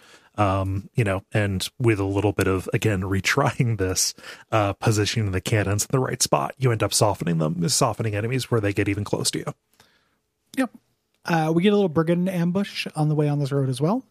Mm-hmm. They have Imperial cannons that they've stolen or gotten somehow that are in the corners of the map. Yep. It's very difficult. They're trying to soften you up, and you have to figure out how to either get your guys close enough. Yeah. And deal with them before you die from the cannons. Yeah. Getting hoisted by somebody with my own tactic. Damn them. Mm-hmm. Yeah. Yeah. But we're passing into Kislev, kind of into this frozen north here, looking for the hand or what have you, the hand of Nagash. When we cross over, we are greeted by an Ice Age Vladimir Stormbringer. Ice Mage. Yeah. It sounds like you said you were greeted by an Ice Age. Is an age of reckoning. Yes. It's that horrible mammoth and that little critter thing. Yep. I don't know enough about the creatures for my sage. It's John Leguizamo. What's his name? Ray Romano and Dennis Leary. There we go. Yeah, walk into a bar. I leave. John Leguizamo seems fine. Yeah, I bet you Ray Romano would be fine to talk to as well. Yeah. I just don't want to talk to Dennis Leary. That's the thing, right? It's just it's a gross Willem Dafoe. Would have a nicotine stained Willem Dafoe. Yes. But we cross over. He was sent by Vladimir was sent by the Tsarina to kind of escort us to the imperial seat up there. Yep. And we get ambushed again here as we're talking. These orcs and trolls come out. So it's 2 ambushes in a row. Pretty irritating. It's many ambushes. Yep. The trolls are the big deal here. They have to be hit with fire. They're classic D&D trolls. That was a weird little bit of fantasy, cross-cultural help. Yeah. You know, I didn't struggle with it too much because I assumed I needed fire, even though that is a specific to D&D thing. Yeah. I'm pretty sure. Yeah. Mm-hmm. But I was just like, this borrows from everything. Get a vampire at Castle Dracula on, like, the fire probably for the troll. Yeah. It ended up being kind of a thing because your Grudgebringer sword will fire that, but it's got a long recharge, and even though I think you can teleport by this point, if it's not here, it's very very shortly. But your fire mage can only be in so many different places at once, so you end up needing to like hold the trolls off long enough to get the fire support in to deal with it. Yes. Yeah. If you like ambushes, you'll like this next mission as well. Yeah. At some point, this is Bernhardt's problem. Like, put out a fucking watch, dude. Yeah. Send out a scout. Like, don't just assume that everything's going to be okay. This game needs a spy economy of some kind because this is your 3rd ambush in a row on your way into Kislev. It's Bush League. Yeah. Yeah. But we end up just kind of in this frozen area. More screaming skull launchers. We got these kind of cliffs that are in a switchback formation. And again, you're just charging up the meat grinder to get up there. Mm-hmm. Yep. Enemy necromancers warp around. This is where you use constrict and hold them in place, so we can kill them, so we can't pepper us down. When we arrive at the Tsarina's palace in Kislev, she says, "Hey, the undead are here as well. They're a scourge." We mentioned that's all well and good. We're looking for the Hand of Nagash, though, and she said it's frozen inside this glacier to the north, and the undead are trying to get it as well. Yeah. It turns out the Hand of Nagash is not a hand; it's a frozen necromancer who served Nagash, the ancient god. Yes, she has scried his exact location for us. We need to go and make sure that he doesn't fall into the hands because the servant of this old dead god being in line with the Dread King is not good for anybody. Yes. Yeah. As we go through, we're talking to one of our old friends, Ragnar and his wolves, this other mercenary band, who wants us to help him with some trolls. He says he'll help us with undead. I did this as well. The battle is no great shakes. You just get some more units. Yeah. Here, but then the next battle is definitely harder. They are more mustard. Yeah. And I mean, did Ragnar and his men, his wolves, come with you? Yeah. Okay. Yeah, they help. Yeah. Man, and at this point, I was still kind of like figuring out the exact line of how perfectly I had to play each mission. Right. So anything that gave me more units, I was like, yes, because not only is that just like a better action economy and more verbs for me in this, it's also a bigger cushion. Yes. For mistakes in the future, which I know I will make because the game is hard. Yeah. I was frustrated. Did you end up keeping Vladimir, the ice mage? Did he come with you for this? Yes. He must have died during a mission, and I was unaware. But just one mission, I had an ice mage, and the next one I didn't. Yeah, that's also a thing in this game too. When we talk about the information issue, is your attention is really split. Here it is easy to lose important things without really realizing it until the battle. It's like a micro version of the shitty, like you're fucked before you know it. Yeah. Like the battle can go pretty well, but you lost a key unit and it still might be worth restarting. Yeah, I could, because my attention was elsewhere and I didn't see the mage's portrait pop up in the bottom left corner and hear him go, do his little death yell, and then he's gone. Yeah, I was down. I did not have my ice mage for the rest of the game. No, I grabbed him. I lost one of the other ones around here, but again, it's all a blur. Yeah. So we go to the northern waste here. We're on a big ice map, fighting up a hill. Skeleton archers, screaming skull launcher on different bluffs, etc. Yeah. It's their trick. Yes, it's almost like a ski slope kind of thing that they're on. Just all of them are like standing on weird little outcrops here. Pretty tough. Your artillery is basically useless. But we get the location. We get to the location where the glacier is, and of course, Matthias, the witch hunter general, is there. He criticizes us for being late. The undead have freed the hand, and he must be destroyed in combat. Yeah. So we get a little cutscene of this necromancer we've seen. This goofy looking guy. Yeah, this weird dork chanting this incantation to free the hand there. And here's our climactic battle here. Mm-hmm. Very difficult. Yeah. This undead cavalry unit, these undead chariots, I think are badass, but also a huge pain in the ass. Oh my gosh. It's not fair when they use my own tactics against me. Yeah. And again, it's like, it was hard enough to develop these tactics in this hard thing. Figuring out the counter tactics. Like, I know. I don't fucking know. How do people do this in real life? They probably read books about it, Yeah. It's a discipline. They hired people for it. Oh no, they're coming at me from the side. How could I have foreseen this? Yeah. Yeah. Oh my gosh. Yeah, they're fast and they're tough.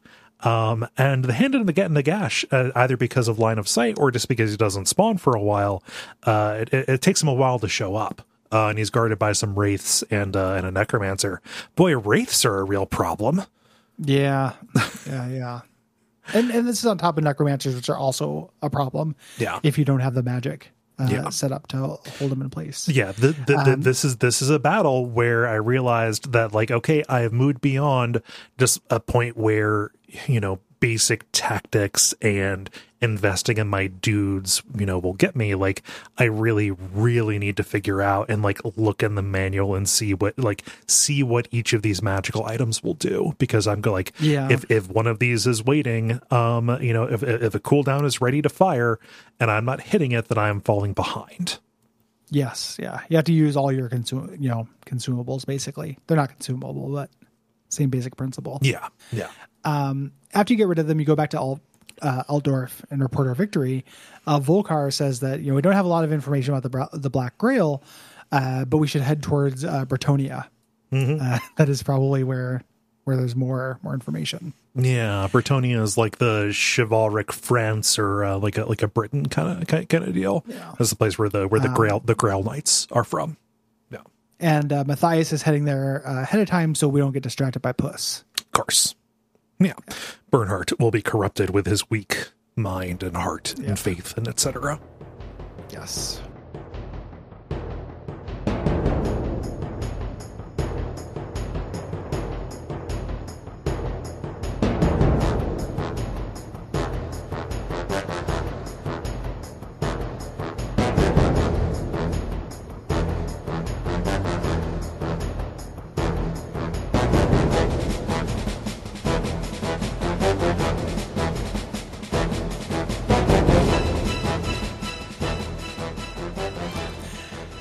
So we go through on our way here. It's getting real for it. It's already been pretty formulaic, but this is the formula, right? We get ambushed a couple times on the way to one of these goals. We get a choice about whether we do a side quest. Yeah. And then we fight the main thing. Mm-hmm. Around this time is where I started cheating. Same. Using it's real cute. It's a very old style of cheat. It's not a console command. Like, you type a word on the main menu and then you'll hear like a cannon fire. and then there are different like hotkey combinations that you can do to affect your roster in different ways. All the ones that I used primarily, I'd used like a level up on them to make my to make them more durable, just because it felt like no matter what I did, my guys were cut down way too quickly for me to be of any effect to them, to the enemies. Or to replenish them, and that's already so fucking tough. What it did, I did the same thing, and the thing that it simulated was they're having random battles and we could grind. Which I wasn't going to do, but it feels like it is balanced for such. The other option would be to say, oh, I didn't finish this game because I petered out 2/3 of the way through. So I didn't ultimately feel too bad. So I mean, so you talked about things getting kind of formulaic here. Like we get an undead attack. They kind of coming down 2 lanes. This is a strange one. Like they mostly went on the right. And that lured me into a sense of false confidence. Let's say that they would only be coming from the right, and then boom, one comes from the left, and I have to scramble. Yeah. Stuff like that. We get the king. The king says, hey, we don't have the Black Grail for you, but you should go to Musalon. Yeah. And he doesn't have anything else. He gives us some Grail Knights. Right. As we head out, we run to an elf leader, Elrond. Oh, no, you mean Elrond? Yeah, like of Bretonia. Bretonia. We have a history with this guy. He might be from the first game. It might just be from greater Warhammer lore. He says we need to talk to the Elf King and Queen. They have some information for us. Yes. So I accepted his offer to go to the King's Glade, but we're attacked by orcs along the way. Because of course. Yeah. For sure. Ambush. Yeah, forest roads and stuff. This is about as hard as an orc fight gets. I was falsely confident, let's say, that I had solved these, but this is like the long roadmap again from the beginning, except instead of like maybe a couple of like smatterings of enemy regiments, it is a full parade of orcs on the march, and so they're pretty tough to break. Yeah, agreed. We get into another fight on the road here. Yep. As we mentioned, this kind of thing. After we kind of get through this, so we have orc ballistas we're dealing with. They're tough. We run into Elrond. Elrond says there's corruption in the forest, and we start another fight with the undead. Yeah. Here.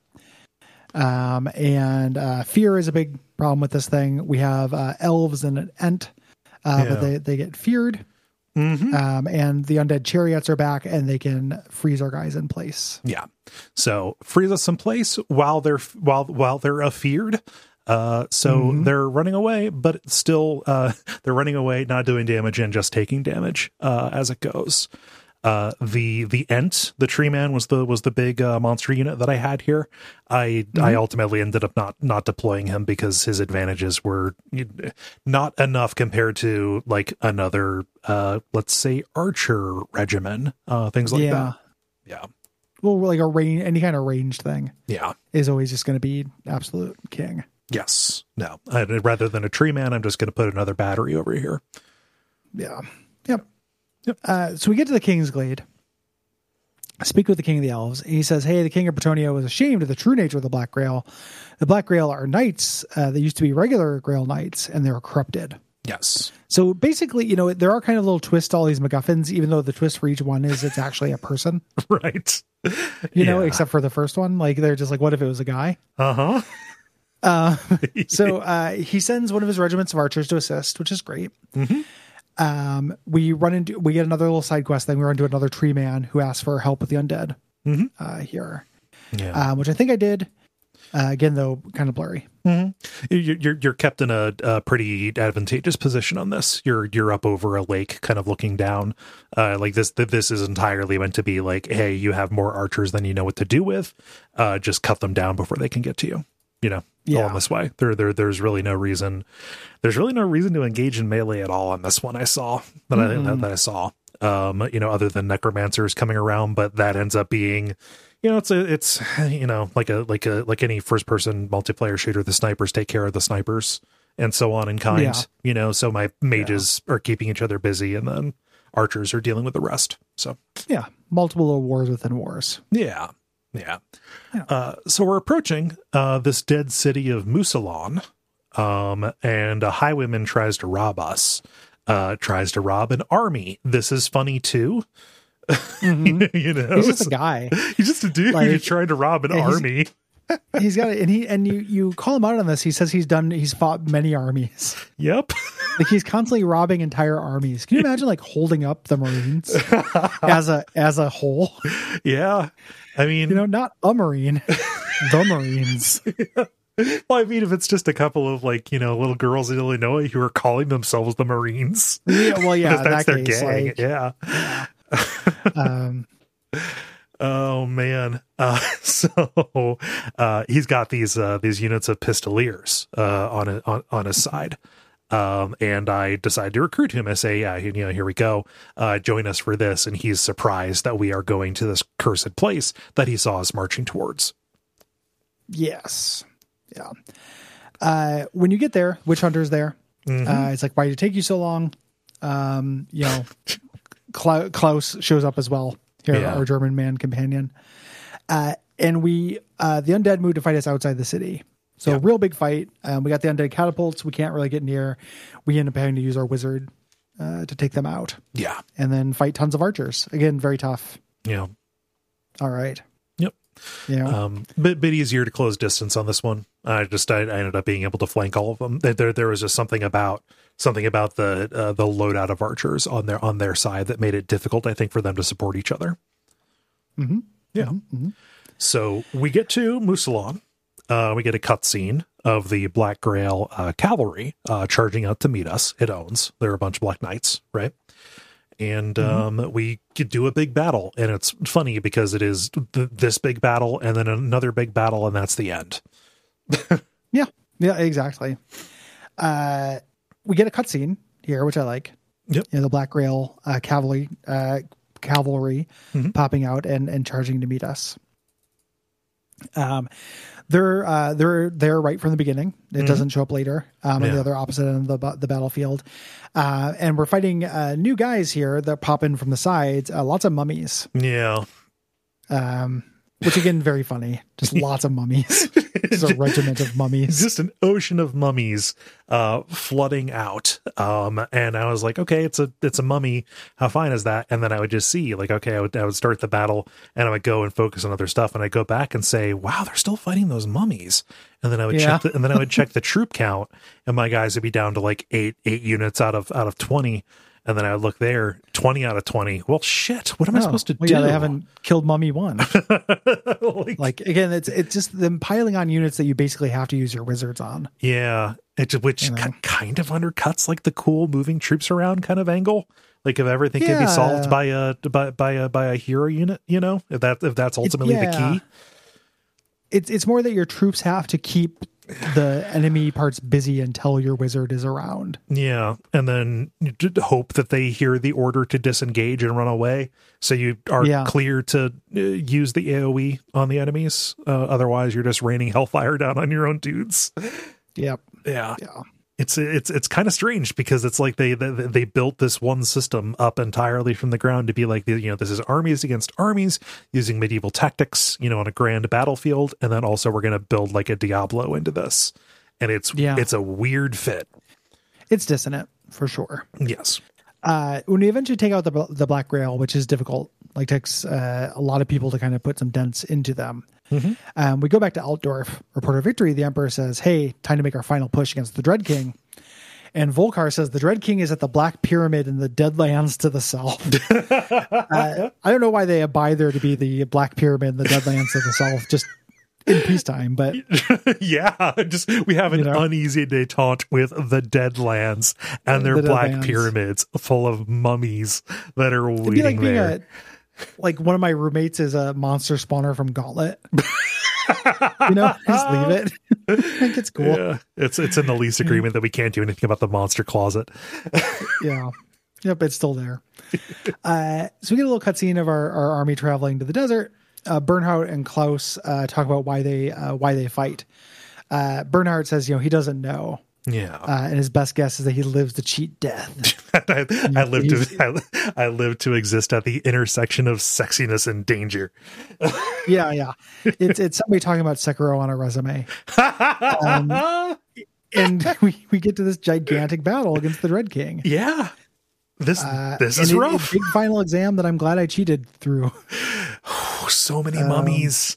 Like just you're at the far end of a very big battlefield, and there are smaller pyramids out here, and then you have the Dread King and his dudes, like all of his wraiths and stuff at the far end.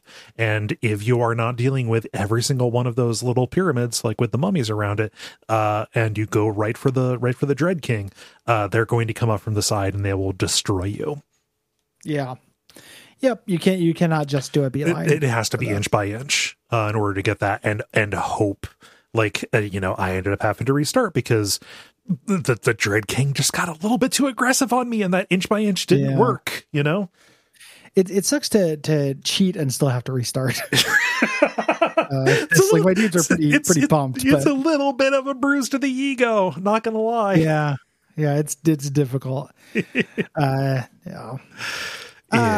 But you get through it. Yeah. The Heart of Woe ended up making the difference for me. The magical item that the Countess gives you.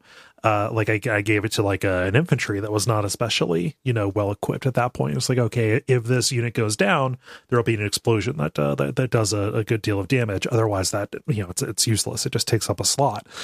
Figured, hey, last mission, make that work. And then boom, it actually ended up helping a lot. So sacrificing those grudge bringies. We thank them for their sacrifice and their dorky haircuts. Yep. I will cut your hair in Valhalla. Bernhardt. We get this little cutscene after we take him out. I love this. Bernhardt plants his flag in the king, the Dread King. It's like the video for Nobody Speak. it pretty badass. Yeah. And then he dissolves in white light. Yeah, and we've won the land. We're there to badass again. Yeah. And Bernhardt would live on to be king. One imagines. I don't know. He apparently has not shown up in a lot of other Warhammer stuff, but is very popular because of these games. Yeah, like he's considered. He has a lot of fans, is my understanding. I mean, if you spend a lot of time playing through these games, like, you go through the first one, like, oh, I played as this guy for like 50 hours, probably. I'm pretty invested in his in his arc, even if it is generic and he has really, really dorky dialogue. Yeah. I could see wanting to see more of him, but the world of Warhammer is gigantic. It wraps around again to be kind of cool. Yeah. Like even just him specifically, like his shtick in the beginning is really off-putting, and then it's like kind of charming. Yeah. As a game, I was not having fun at the end of this. Yeah. Even remotely. Like even a little bit. So that's a real damning thing. I can't recommend this video game. This is to anyone. And it kind of has me curious. Like, I don't know, I probably would never spend time on this, but like, I've played a Total War game and those are fun. Like, probably like that might be the way to to play a strategy game. And this, as it stands, this is it's antiquated and it's hard to interact with. And, you have those mismatches with the wizard combat versus everybody else. And then the poor get poorer kind of nature that we already kind of said. There's lots of stuff kind of stacked on the other side that kind of made this one, sometimes, I dread sitting down to a game even more than just like, oh, this is work and I'm technically doing this because it's an obligation, Like this is one of the ones where it's like, ooh, it's hard for me to find the motivation to sit down and go further, which again is disappointing because there are parts of this that I could see myself getting really into, and the trappings of this ended up really winning me over. That like I resented the friction that kind of kept me from being more enthusiastic about it. if this were like 5 years ago when I had the self-awareness, I would come away from this and say like, oh, maybe I'm going to give that Shadow of the Horned Rat a try. Yeah. No. I know that's not the case. No. Like I'm not saying no to no more Warhammer ever, but different genres are harder to go back to. Yes. I find. So like I find, and this is subjective as hell. Yeah. But I can play Baldur's Gate 2 or Fallout 2 and it feels not modern, but it feels of a piece with me playing Wasteland 3 or, Pillars of Eternity or something. Yeah. Those are intentional throwbacks, but my point being is that it's not like playing an RTS game now and playing an RTS game then. Yeah. Yeah. Or like platformers age super well. It feels like to me, like, they're obviously really bad ones, but you can go back and play a Mega Man. It still feels pretty good. Like, hey, this is a Mega Man. You know? RTSs have, for me, even as like a fan of the genre, have never stood that test of time the same way. Yeah, they always feel like they get to a point. There's like a point, 1/2 to 2/3 the way through where the balance is perfect. Yeah, and kind of correct. And then it gets silly. Like they can't. Same thing happened with Dungeon Keeper, which is not an RTS, but it's a PC game of a similar vintage, where there's like a point where this like, yeah, this is really good, but you have to ramp up challenge and you don't quite know how to do it, right? Yeah. Even a game that I have a good amount of like experience with in the past. Like I played this back around the time that it came out and I enjoyed it and I know that it's a good game. Like I'm really happy that we did StarCraft 2 instead of firing up the original StarCraft and Brood War because yes, those still do feel, modern because of, just the vein that Blizzard had tapped into. There are a lot of missions that are just like, hey, do this for 45 minutes. Then you're done. And it's like, I don't know, like I've done an awful lot of things for 45 minutes. I'm looking for like better, for more goals or more interesting kind of demands that you can place on me than just survive. Right. Well, and specifically like Brood War is where the difference, the reason why StarCraft I think holds up as well as it does is StarCraft 1 never quite leaves that like well-balanced thing. Like it gets real hard at the end. Yeah. But Brood War is that from the very beginning. Brood War is so fucking hard. Yeah. Brood War, it doesn't just pick up like, oh, like we're assuming that you just finished the original StarCraft. We assume that you finished StarCraft when you got this 2 years ago and you've been playing it constantly ever since. Yes. It's a weird genre for scaling difficulty. Yeah. And I think it's one of the things that makes StarCraft 2 really remarkable is that it scales difficulty really well. The way that it adds in alternate goals and conditions, things like that. Yeah. This just doesn't do that as well. I mean, there's no difficulty levels, but it doesn't do that as well. Yeah. It just ends up feeling like there are more units and more casters, and that is how they scale it up. Yeah, yeah. And I'm sure there are people who are ripping their hair out that we're doing a direct comparison between Warhammer and Blizzard games. And understand that we just did StarCraft 2 here relatively recently, and the comparison is really hard not to make because I think that those are the RTSs. RTS games. Yeah. I don't think that's not weird. They're of a lineage. It's just RTSs took a while to get like really golden. Yeah. I bet you we'd be saying similar things if we did the Dune. Yeah, probably. RTS. Yeah. Or even like Command and Conquer 1, which is a game I have some affection for, but also runs into that. Like we have nothing to do other than pile on really tough units. And there's also something about like the way that PC games from the late 90s to the early 2000s were paced, where you get that difficulty and scaling difficulty. Right. You get the awkwardness there combined with just things being really gummy and like sticking around way past their welcome, Yeah. So. Yeah. And that happened with console games as well, where like everything had to, but it ended up being like a confluence of factors that ended up just kind of fucking up the fun factor on this game, despite kind of appreciating it. Yeah. So I'm really happy that I got a chance to dip into Warhammer, had to learn about Warhammer sometime. Yeah, and I'm down to learn more about Warhammer in other contexts. I'm curious about those, the squad based, Warhammer 40K ones. Yeah, cool. that are kind of like I forget what it's like. Those seem kind of neat to me. Yeah, like Space Hulk. Oh yeah, Space Hulk looks amazing. Oh my god, yeah. There's cool looking shit. I just this to me wasn't it. Even though again, I did kind of get it. Yeah. Thank you, Abe. So thanks everybody for listening. We appreciate you. Yeah. Thank you for listening. Thank you, Abe, for executive producing this. Yeah, we appreciate that very much. If you have things to say about this or any of February's games, you have until February 15th to write in at duckfeed.tv/contact. And those games are Professor Layton and the Curious Village, this game, Warhammer Dark Omen, and State of Decay. Yeah. If you have thoughts about March's games, you can write in as well. The deadline for those is March the 15th. Again, at duckfeed.tv/contact. Those games are Inscription, Aliens vs. Predator 2, King's Bounty, and Until Dawn. We've got quite a lineup ahead of us. Yeah. Yeah. Fascinating lineup there.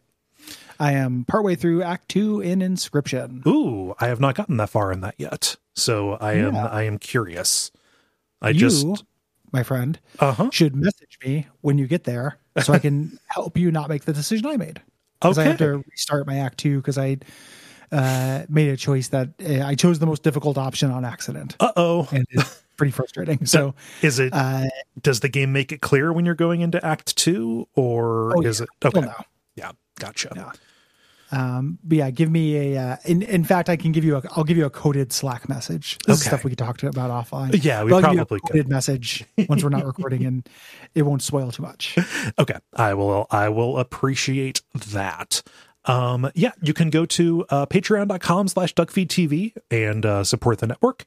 Not only does that make this show and other shows like it possible, but you get cool stuff in return, like the full versions of those premium episodes, State of Decay this month and Until Dawn next month. Those are premium ones where everybody gets the generalities, but patrons will get the full version with kind of the beat-by-beat rundown, which you will want specifically for Until Dawn. Yeah. Yeah, absolutely. And until next time, what should they watch out for? Horses to the left. Mm-hmm.